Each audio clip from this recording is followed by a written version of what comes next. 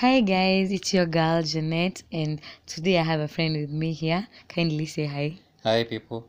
Yeah, so today on our show, it's going to be the first episode, and Season 1, episode 1. yeah, so we'll be basically talking about everything and anything on this platform.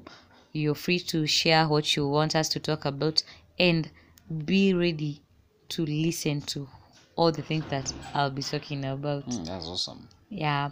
Anyway, so today, Today ni holiday. yeah, Food ni mob. So sana. I think, let's talk about food.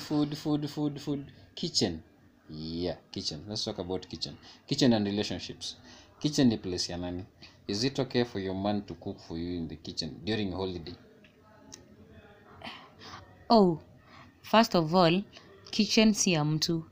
Kitchen ya kila mtu. Kitchen ya kila mtu. That's the first point. Yeah. Kitchen ya mtu yote ako na njaa na mtu yote anapenda kucheza na hizo vitu za Time ya kupika. Now, in a relationship, what usually happens, like,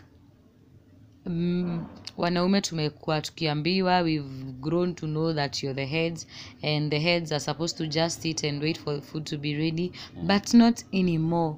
We are living in another era, like where we work on our relationship, we spice it up, and the best way to spice it up is doing things together. And like watu zamani vile walikuwa nafanya, no offense dad and every other person that's listening to this, si vibaya mwanaume kuwa ndio mwanaume. And by the way, one thing they should know, just because mwanaume ameenda kitchen doesn't make him less a man. It doesn't make you less of a man. Yeah, the issue is respect and all that. So we don't address that mwanaume kwenda kitchen it's an issue. We address an issue when a woman does not respect the man. That's the issue, disrespect. So if a man goes to the kitchen and I still see him as my man, as the head of the house, I don't see anything wrong with him cooking once in a while, not only on holidays. Sometimes I could be just feeling hivi. Najua sisi we feel hivi so many times. So many times your man should always be prepared. Yeah, like, okay, to me I think it should be nice when your man, just like we unaweza enda tu mpikie kitu, hata siku moja tu anaamua, let me just treat this queen like the queen she is. Akipika food imeungua. By the way, funny thing, mwanaume akipika chakula mbaya, like it's not a big deal. Like venye mwanamke anaweza pika chakula mbaya ndio like how could you? It's the effort that counts. Yeah, it's the effort. The fact that alienda your kitchen, things went wrong because first of all you have to give them that benefit of a doubt, hajazoea, like, so yeah. So kitchen si ya mtu yeyote. Kitchen ni ya mtu yeyote kwa nyumba, like if you feel like because cooking, at the end of the day, even most of these men were bachelors. Yeah, before they got married. And they used to cook. Yeah. So amefika home. Mind you, ukiwa una visit your boyfriend before you guys move in with each other, hakuna watu pika chakula tamu kama hao. Like umeenda just random visit, amekwambia babe leo sukam hivi. Like chakula utapikiwa. Hata chef, hata sidhani anaweza karibia. Si kumarinate. Kumarinate. Why wakati umeshaniingiza box, I'm now yours, like fully. Mbona usinipikie? I still marinate you. Yeah, to make that marriage and that relationship more spicy, yeah. And more interesting. Yeah. Nice. So what of a situation where tuko na guests wanakuja? You know, unahonga na hiyo scenario yenye if we have guests, there's a lot to be prepared, there's a lot of food to be cooked. In a scenario where your husband decides to help in the kitchen, is it okay if the guests wakuje kompate kitchen kama anapika? Yeah, it's also okay, but depending on the kind of guest you're hosting. Friends, siblings, it's okay, but when it comes to now the parents, it will depend whether the parents agree with that. And if they're okay with it, it's okay because he's your husband, a helper. By the way, what people don't know, watu wakioananga si responsibility ya huyu kuangalia huyu ama huyu kuangalia, it's responsibility yenyu nyinyi wawili to look out for each other. So it's not as if ati ukiolewa umekuja saa wewe, like I see in so many cases mwanaume akishaoa and then akose kunona all the blame goes to the woman. It's as if wanawake ndio unaonesha watu.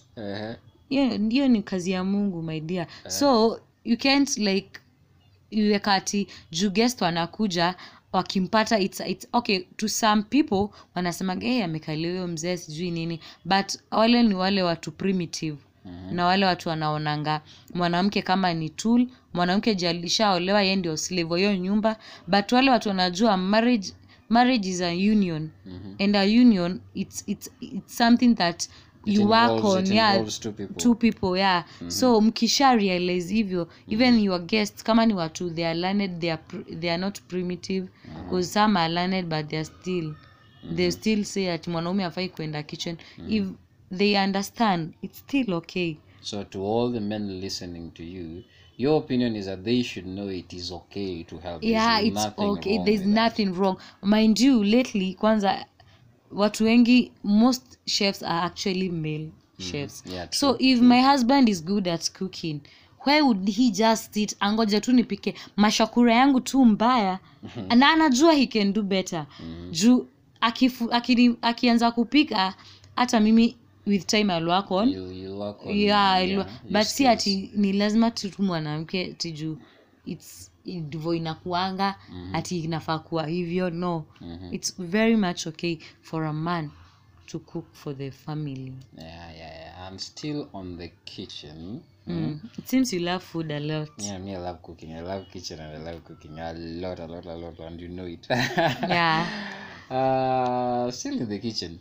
You find a scenario where you're in a home, there are kids, there's a mom there, there's the dad there, probably kuna mtu wako around 22 years, 20 years, 18 years, hata 15 years, that's still mtu at least ako almost grown up.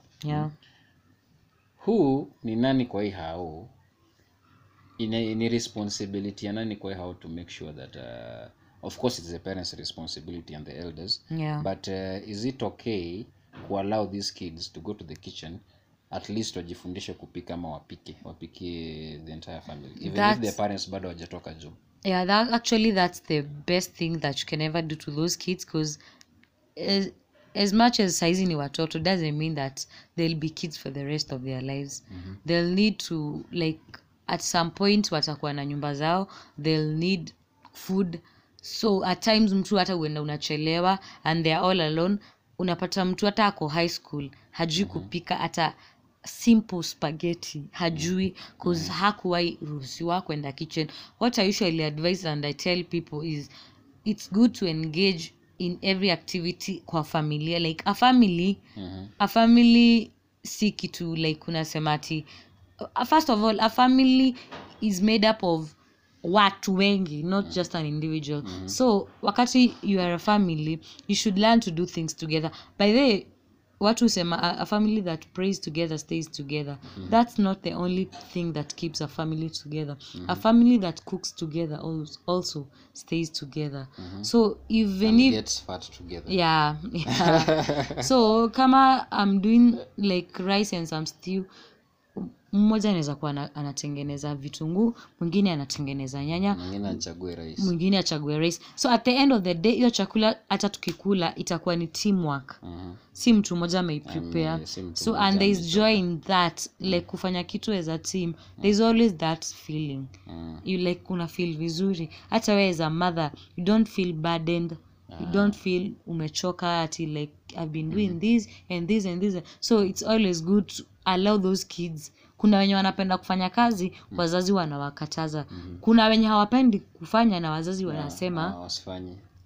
So for a healthy nation, it always starts wakiwa wadogo. So samaki mkunje angali mbichi. Very nice. So audience yako, basically whatever we have talked about today, this is just a sneak peek of what they should expect in your upcoming shows, which are going to be very, very many and more exciting. Yeah. So if they have any topics that they would like to hear Janet speak about what should they do.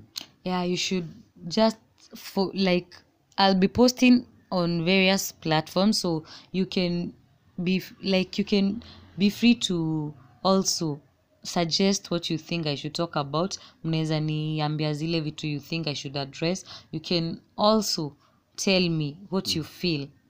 Yeah. And then together you make the show. Yeah, exciting and fun. Yeah, and this has been Jeanette and the world.